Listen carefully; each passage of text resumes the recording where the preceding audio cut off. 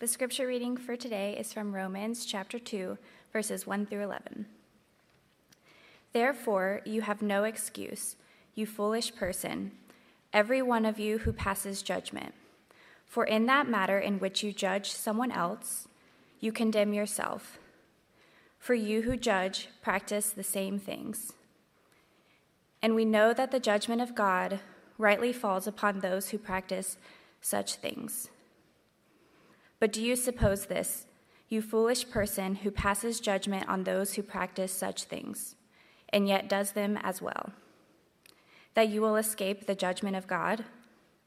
Or do you think lightly of the riches of his kindness and restraint and patience, not knowing that the kindness of God leads you to repentance? But because of your stubbornness and unrepentant heart, you are storing up wrath for yourself on the day of wrath and revelation of the righteous judgment of God, who will repay each person according to his deeds. To those who by perseverance in doing good seek glory, honor, and immortality, he will give eternal life. But to those who are self-serving and do not obey the truth, but obey unrighteousness, he will give wrath and indignation. There will be tribulation and distress for every soul of mankind who does evil, for the Jew first and also for the Greek.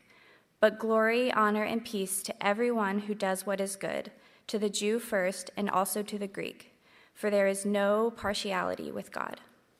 This is the word of the Lord. It is absolutely true and given to us in love.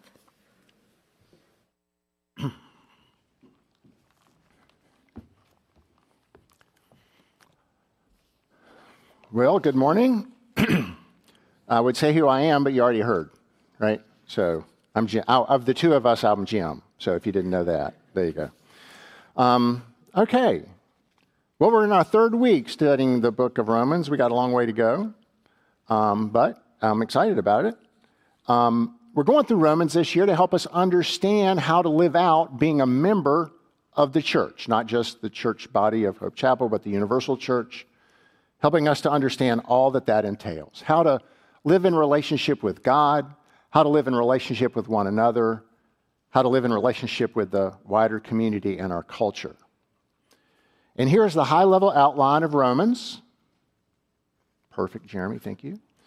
This looks familiar because Harrison showed it 2 weeks ago, all right? So I thought it'd be a good place to kind of reground us where we're starting. We're just in the beginning, talking about justification, and we'll move our way on through these other topics as we go. Now, the fundamental message of Romans, Harrison also told us, is good news, the gospel. And the good news is a person, Jesus, and that person's victory over sin and death. Now, last week, we had to hear that to fully understand the gospel, we need to truly understand ourselves and our sinful, wretched, completely corrupt condition before we came to Jesus. And that was a tough sermon, both to preach and to hear, but it was full of truth and compassion. But Harrison also added that we were going to spend a few chapters doing the same thing. I'm excited. All right? Because we got to really understand the depth of our sin and the nature of judgment. So we've got several weeks to go here in this going downward, I guess we should think. We've got to go down before we can go up. But this is only week 2, so sorry about that. Now, in the first week, Harrison also told us that the church in Rome was made up of both Jews and Gentiles. Now, some of those Jews were born Jewish, but some of them were proselytes or Gentiles who had converted to Judaism, and then they had converted to Jesus. And there were also Gentiles who were never converted to Judaism before they came to Jesus. Now, why do I need to bring this up? Because this issue of Jew and Gentile, Jew and Greek, will be important to help us understand our text today, and it's going to keep coming up over and over again as we go through the book of Romans. The Jews thought they were God's chosen people, and they were. And some of them were skeptical that the gospel could actually extend to the Gentiles. They had the law from God. They supposedly knew right from wrong, so some of them thought they had this sort of moral superiority over the Gentiles. And so we're going to see those two themes come up today and also in future sermons. Now, next slide. I've titled the sermon poorly. I titled it Proper Judgment. That's not a great title, I'm going to tell you, because it's not adequate. It should have been titled Starting to Understand Judgment, because I do not have time today to say everything there is about judgment. One of the problems of preaching is you've got to figure out where to quit talking as well as what to say. So it'd be better if I just had called it Starting to Understand, because that's what I want us to do today, is start to understand some aspects of judgment. And today, what are we going to see? We're going to see that we will all face judgment, and we should judge others carefully, if at all. Let me pray. Lord, thank you for the book of Romans, as Kyle said earlier, and thank you that we have the opportunity to study it and to understand it and thereby grow. And so we pray today that as we consider your word, that we would grow more and more to be the people you want us to be, to serve in your kingdom in this culture. In Jesus' name, amen. All right. Now again, last week, if you were here, that last half of Romans 1, we saw the devastating sin that is compounded in people who reject God. Paul's emphasis was on the Greeks or the Gentiles, and we saw that they were not only guilty of sexual sin, they were, Romans 1, 29 through 31, filled with all unrighteousness, wickedness, greed, evil, full of envy, murder, strife, deceit, malice. They are gossips, slanderers, haters of God, insolent, arrogant, boastful, inventors of evil, disobedient to parents, without understanding, untrustworthy, unloving, unmerciful. Most importantly, Paul says that God gave them up to a depraved mind because they had exchanged the truth of God as far as they could understand it in general revelation for a lie. And so these actions and characteristics that Paul describes in Romans 1 are both the sins and the judgment for the sins of the Gentiles. Now, starting in chapter 2 and continuing beyond chapter 2, Paul now turns his attention to the Jewish people there at the church. And if you were sitting in that Roman church gathering, and you are either a Hebrew believer, now following Jesus, or a Hebrew non-believer, perhaps becoming interested in discovering more about this person, Jesus, and you were hearing Paul's letter read, you'd be feeling really good about yourself. You'd be saying, preach on, Brother Paul, this is great. That's exactly like the Gentiles are. You're right. Because you would be of Jewish heritage, you had the law, you were part of God's chosen people since the day of Abraham. Listen to how sorry those Gentiles are. Suddenly, Paul turns the tables, doesn't he? And he writes, therefore you have no excuse, every one of you who passes judgment, for in that which you judge another, you condemn yourself. For you who judge practice the same things. And we know that the judgment of God rightly falls upon those who practice such things. But do you suppose this, O man, when you pass judgment on those who practice such things and do the same yourself, that you will escape the judgment of God? Or do you think lightly of the riches of his kindness and tolerance and patience, not knowing that the kindness of God leads you to repentance? This would have been an absolute shock to the Jewish listener. Whether they were a believer or not, they would have just been blown away. It reminds me of the book of Amos and other prophetic books where the prophets proclaim doom and punishment to the countries that surround and afflict Judah and Israel. And then suddenly the prophet turns and says, you are just as guilty of doing the same thing, and God is not going to revoke the punishment against you. It would have been shocking. Moreover, he states that the readers of this letter practice the same things. Can that really be true? The people with the law and the promise, can it really be true that they did such things? Sure it can. And Paul should know. He describes himself in Philippians as a Hebrew of Hebrews and blameless according to the law. But in 1 Timothy 1, he says he's the chief of sinners. Paul knows humans and he knows the human heart. The Jews are doing the same thing that the Gentiles are doing, and they're passing judgment on the Gentiles for doing those things. Paul goes on to state that all can agree that God's judgment rightly falls on those who practice things, and he asks them, do you suppose when you do the same things yourself that you'll escape the judgment of God, parenthesis, because of your heritage and because you have the law?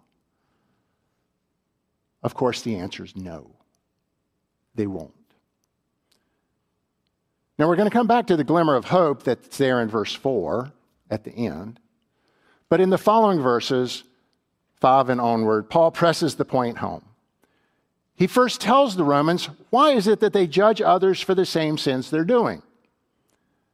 Because of your stubbornness and unrepentant heart, you are storing up wrath for yourself in the day of wrath and revelation of the righteous judgment of God. Now, in the original Greek, the word stubbornness here is sclerotes, something hard to touch. I'm a physician, retired. I'm a physician, and we talk about atherosclerotic heart disease. It's the same word, sclerosis, okay? It's hard. It's got all that calcification in it. Blockages in the arteries to the heart or atherosclerotic heart and vascular disease is the leading cause of death in the United States. So apparently sclerosis of the heart kills people physically, and Paul is saying sclerosis of the heart kills people spiritually. Because a person with a hardened, sclerotic, unrepentant heart stores up wrath for themselves. Now, this is such an interesting way for Paul to say it. It's the same word when we're told to store up our treasures in heaven. So we're supposed to store up good things?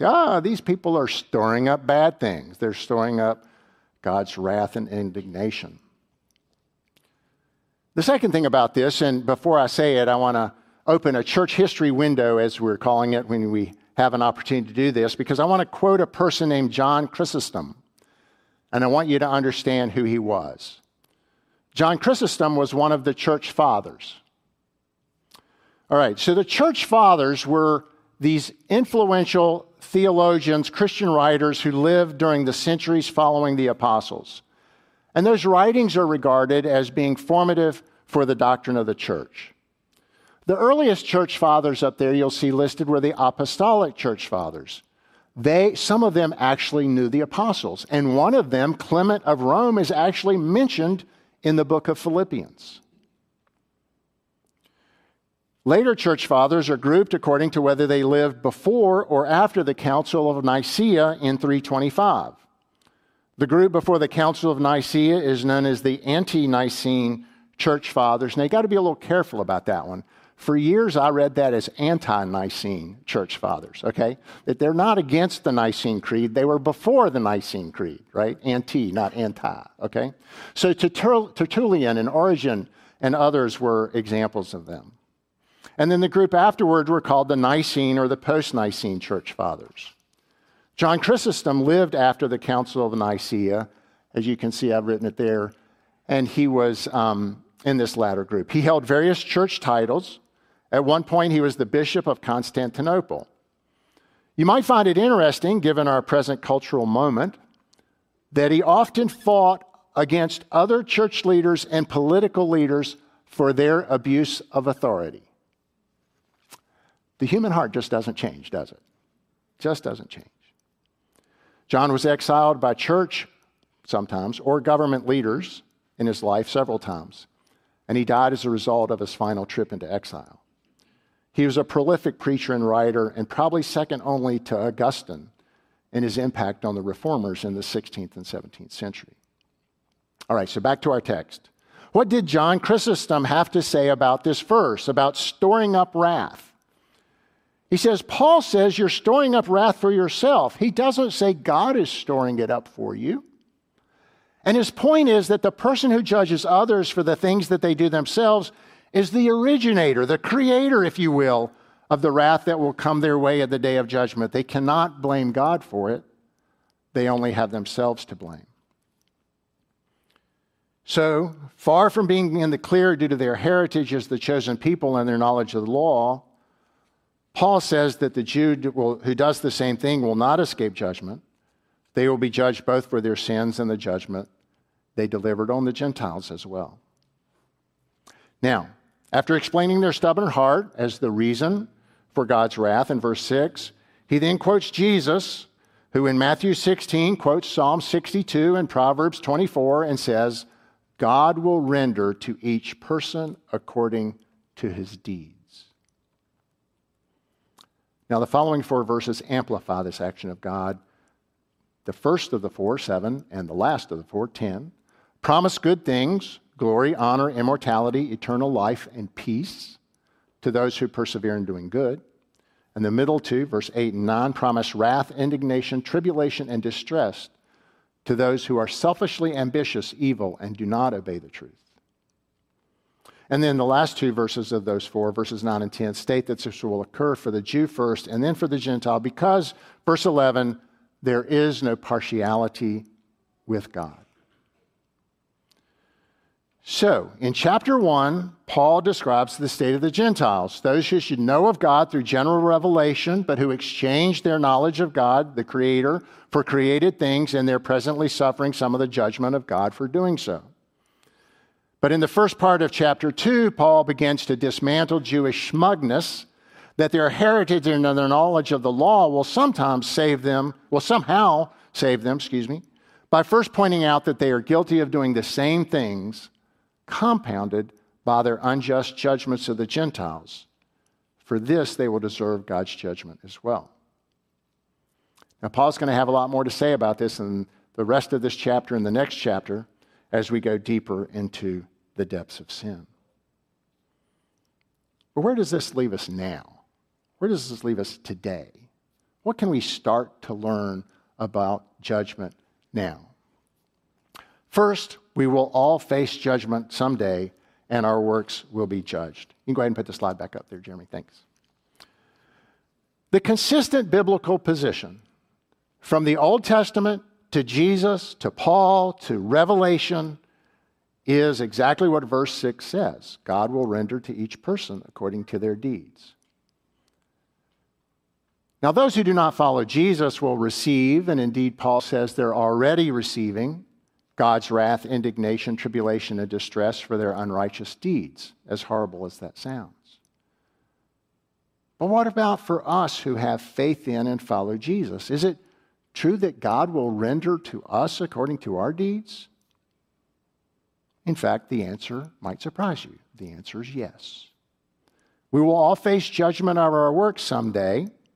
I think this is something that we in the evangelical and Reformed church are sometimes a little afraid to say out loud for fear it may be misinterpreted.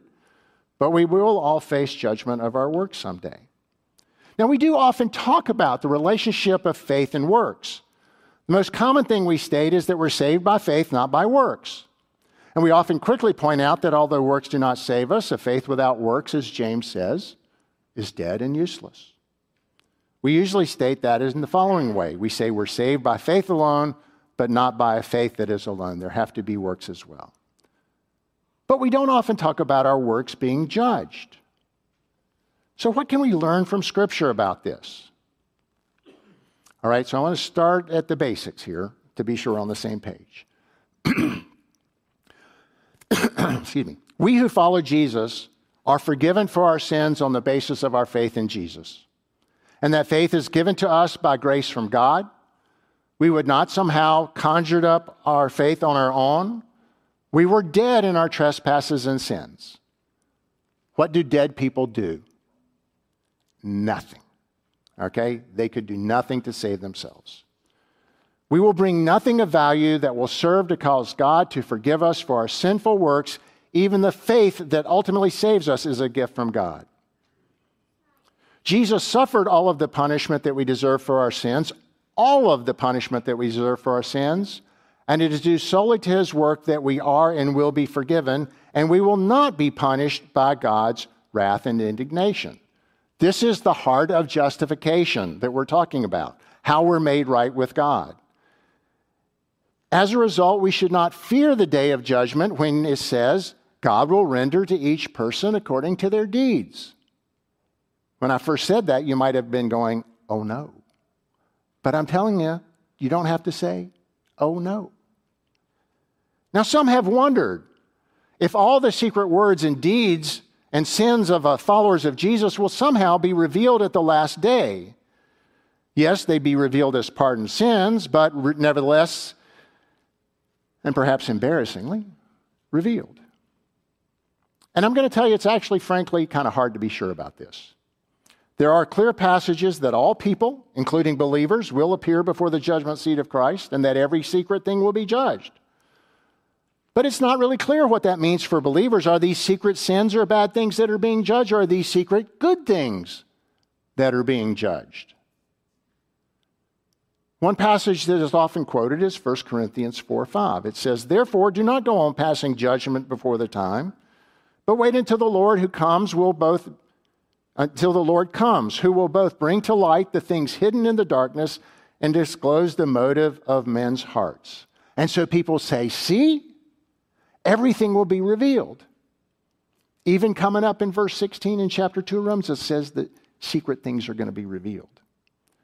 But if we look back at this passage in 1 Corinthians 4, it actually ends with the phrase that each man's praise will come to him from God. So the context here of these hidden things in the darkness and disclosing of men's hearts, the context here is not one of judgment or embarrassment. It's one of commendation and praise. Additionally, Psalms tells us that God removes our transgressions from us as far as the east is from the west. And the book of Hebrews, citing Isaiah, Jeremiah, and Michael, says God's words, "I will remember their sins no more." And finally, let me just say it makes no sense for us who follow Jesus to be shamed at the judgment seat of God. Jesus paid the price for our sins and for our shame. It would be unjust of God to punish both Jesus and us. Given all that, some have concluded that there will be for followers of Jesus no exposure of secret sins and bad things at the time of judgment, since some of that could lead to shame and embarrassment. So I'm going to tell you, I'm not quite sure. But I am sure of one thing. We can sum up the believer's expectation at the time of judgment by Paul's statement in Romans 8, "Therefore, there is now no condemnation for those who are in Christ Jesus." There's no punishment and there's no shame. So if non-believers are going to get, their deeds are going to get punished, and our evil deeds are not going to be punished, but maybe revealed or not, we're not positive. What else could it mean for us that God will render to each person according to their deeds? And remarkably, this means that good works that we have done will be judged, and this judgment by God may actually lead to some type of further reward. 1 Corinthians 3, 12 through 15. "Now, if any man builds on the foundation with gold, silver, precious stones, wood, hay, straw, each man's work will become evidence, for the day will show it, because it's to be revealed with fire. And the fire itself will test the quality of each man's work. If any man's work which he has built on it remains, he will receive a reward. If any man's work is burned up, he will suffer loss. But he himself will be saved, yet as though through fire." So, it's not clear what the reward or rewards will be, but there will apparently be something there if our work from this life survives the testing of fire at the judgment. Now, to be honest with you, I don't look forward to the possibility of being saved as through fire. I'm not quite sure exactly what that means, but I'm not excited about it, but I'll just be happy to be there, whether there's any further reward or not. And as theologian Wayne Grudem points out, even though there will be degrees of reward in heaven, it appears, the joy of each person will be full and complete for eternity. Given all this, why don't we pause for a moment and think, what actually is a good work? What is a good work? When we think about good works, we usually think about big things. Missionary activities, great deeds that cost a lot of time, effort, or money, superhuman efforts, if you will. That's probably what you first think of when you think about a work that God might judge as good. That is not what Jesus says a good work is. Jesus said it was a good work to give a cold glass of water to someone in need. Jesus said it was a good work to clothe those who are naked, to visit those in prison, and to give food and drink to those who need it. Jesus said it was best to give in secret and not let others know what you have done. The Reformers cited two things that had to be true for a good work to be good, and neither of these have to do with the size or scope of the action. The first is it had to be according to God's law. Something that breaks the law is never good. But second, it had to be for God's glory. A good thing we do, whether for God or for others, that we do to feel good about ourselves or to try to win God's approval or even try to win other people's approval is, thank you for doing it, not a good work. Glad you did it. Glad I did it. Makes the world better. It's not a good work. Which, of course, makes me wonder when I consider my usual motivations for doing what I do, whether I'm going to have any good works at all. But that's okay. God undoubtedly will be judging the big things we did, but he will be judging and rewarding the little things we did for his glory in our everyday lives. Our everyday lives can be filled with good works, and they should be. So, we will all face judgment. It's not necessarily a bad thing. Second, today we can learn that we should judge others carefully, if at all. Now, I don't know about you, but Paul's warning to the Jews to not judge the Gentiles because in judging them, they condemn themselves because they practice the same things. I don't know if it's troubling to you, but it's really troubling to me. When I read those traits and those actions from chapter 1, unrighteousness, wickedness, greed, evil, envy, murder, strife, deceit, malice, gossips, slanderers, haters of God, insolent, arrogant, boastful, inventors of evil, disobedient to parents, without understanding, untrustworthy, unloving, unmerciful. I see myself in some of that. I'm not a literal murderer, and I don't think I'm full of evil. But Jesus compared anger with a brother to murder, and I am guilty of that. And I do see in myself envy, deceit, occasionally gossip, certainly at times some arrogance, and I can be unloving and unmerciful. And I've done all those things as a believer and as a follower of Jesus.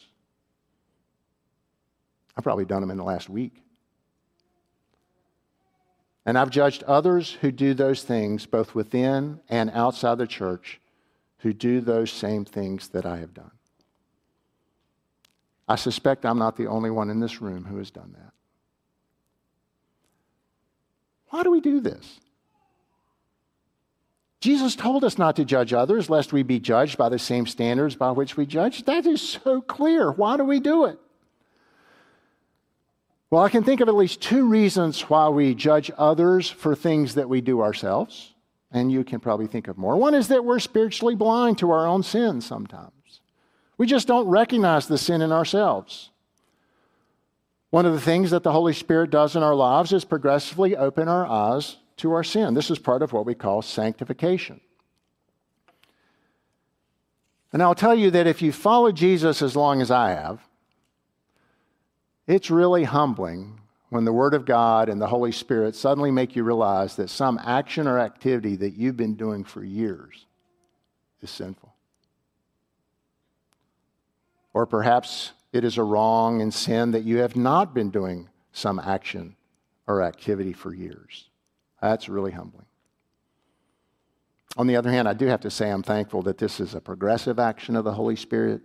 If the Holy Spirit exposed to us the full depth and breadth of our sin the day we became believers, it would be overwhelming. But the fact remains that we should be careful how we judge others because we often don't recognize our own sin. A second reason that we tend to judge others is to feel good about ourselves. And there's no better way to feel good about yourself than to compare yourself to others. Now, I'll also admit there's no better way to feel bad about yourself than to compare yourself with others. I got that, okay? But on the other hand, you can always find somebody with more sin than you, can't you? I'm not as bad as that person or this person. But that is best only a temporary balm for your conscience, because them being more wrong than you does not make you more right with God. And you'll finally recognize that, and your sorrow will be compounded, because not only do you have the same sin, now you have the sin of wrongful judging. One commentator said it succinctly: it is futile to use the vices of others, even their worst, as a screen for our own faults, even the slightest. Now, does this mean we should never judge what someone else is doing and how they're living? Well, I think it could be debatable as to whether we should judge those outside the church about this. I'm not sure what purpose that actually serves. Why would we expect non-believers to act like believers? Why are we surprised at the depravity of someone in whom the Holy Spirit does not dwell? So why should we judge and condemn them? Paul's clear. They condemn themselves by their actions and they suffer for it. But within the church, while it is true that Jesus said we're not to judge others, he also said in Matthew 18, if your brother sins, go and show him his fault in private. If he listens to you, you have won your brother. One of the aspects of our lives together as followers of Jesus is that we should be helping one another become more like Jesus. And that means sometimes we have to help one another see the sins to which we are blind ourselves. That sounds a whole lot like judging, doesn't it? And it does require some judgment on our part. And when it's done wrongfully and with condemnation, it does become judging. It is wrong. It is destructive to individuals and to the church community. But when it's done with discernment, patience, mercy, love, and most of all, when it's done with humility, it can be a blessing. This is why I said we should judge carefully, if at all. Today we've started to learn about judgment. We've seen that we will all face judgment from God, and that is something that followers of Jesus need not fear, and you may have never thought about the judgment of good works. And we have seen that we should judge others carefully, if at all, although there may be times within the church body that we have to be discerning. As I close today, I want to briefly return to verse 4. Or do you think lightly of the riches of his kindness and tolerance and patience, not knowing that the kindness of God leads you to repentance? If you're here today and you're not a follower of Jesus, I want you to recognize the kindness and tolerance and patience of God. You're guilty before God. But he is patient and kind, is giving you time to come to repentance. Today would be a great day to come to Jesus in faith and begin a life of following him. If you need to know more, ask me, ask Harrison, ask one of the people that will be in the foyer during communion. Any of us would love to talk to you about following Jesus. For those of us who are followers of Jesus, I also want us to recognize the kindness and tolerance and patience of God. Yes, we are forgiven, but let us not abuse that forgiveness by doing the things that Paul describes the Gentiles doing and compound it by judging and condemning those who do. May his kindness and tolerance and patience lead us to further repentance into lives worthy of the children of God. Amen.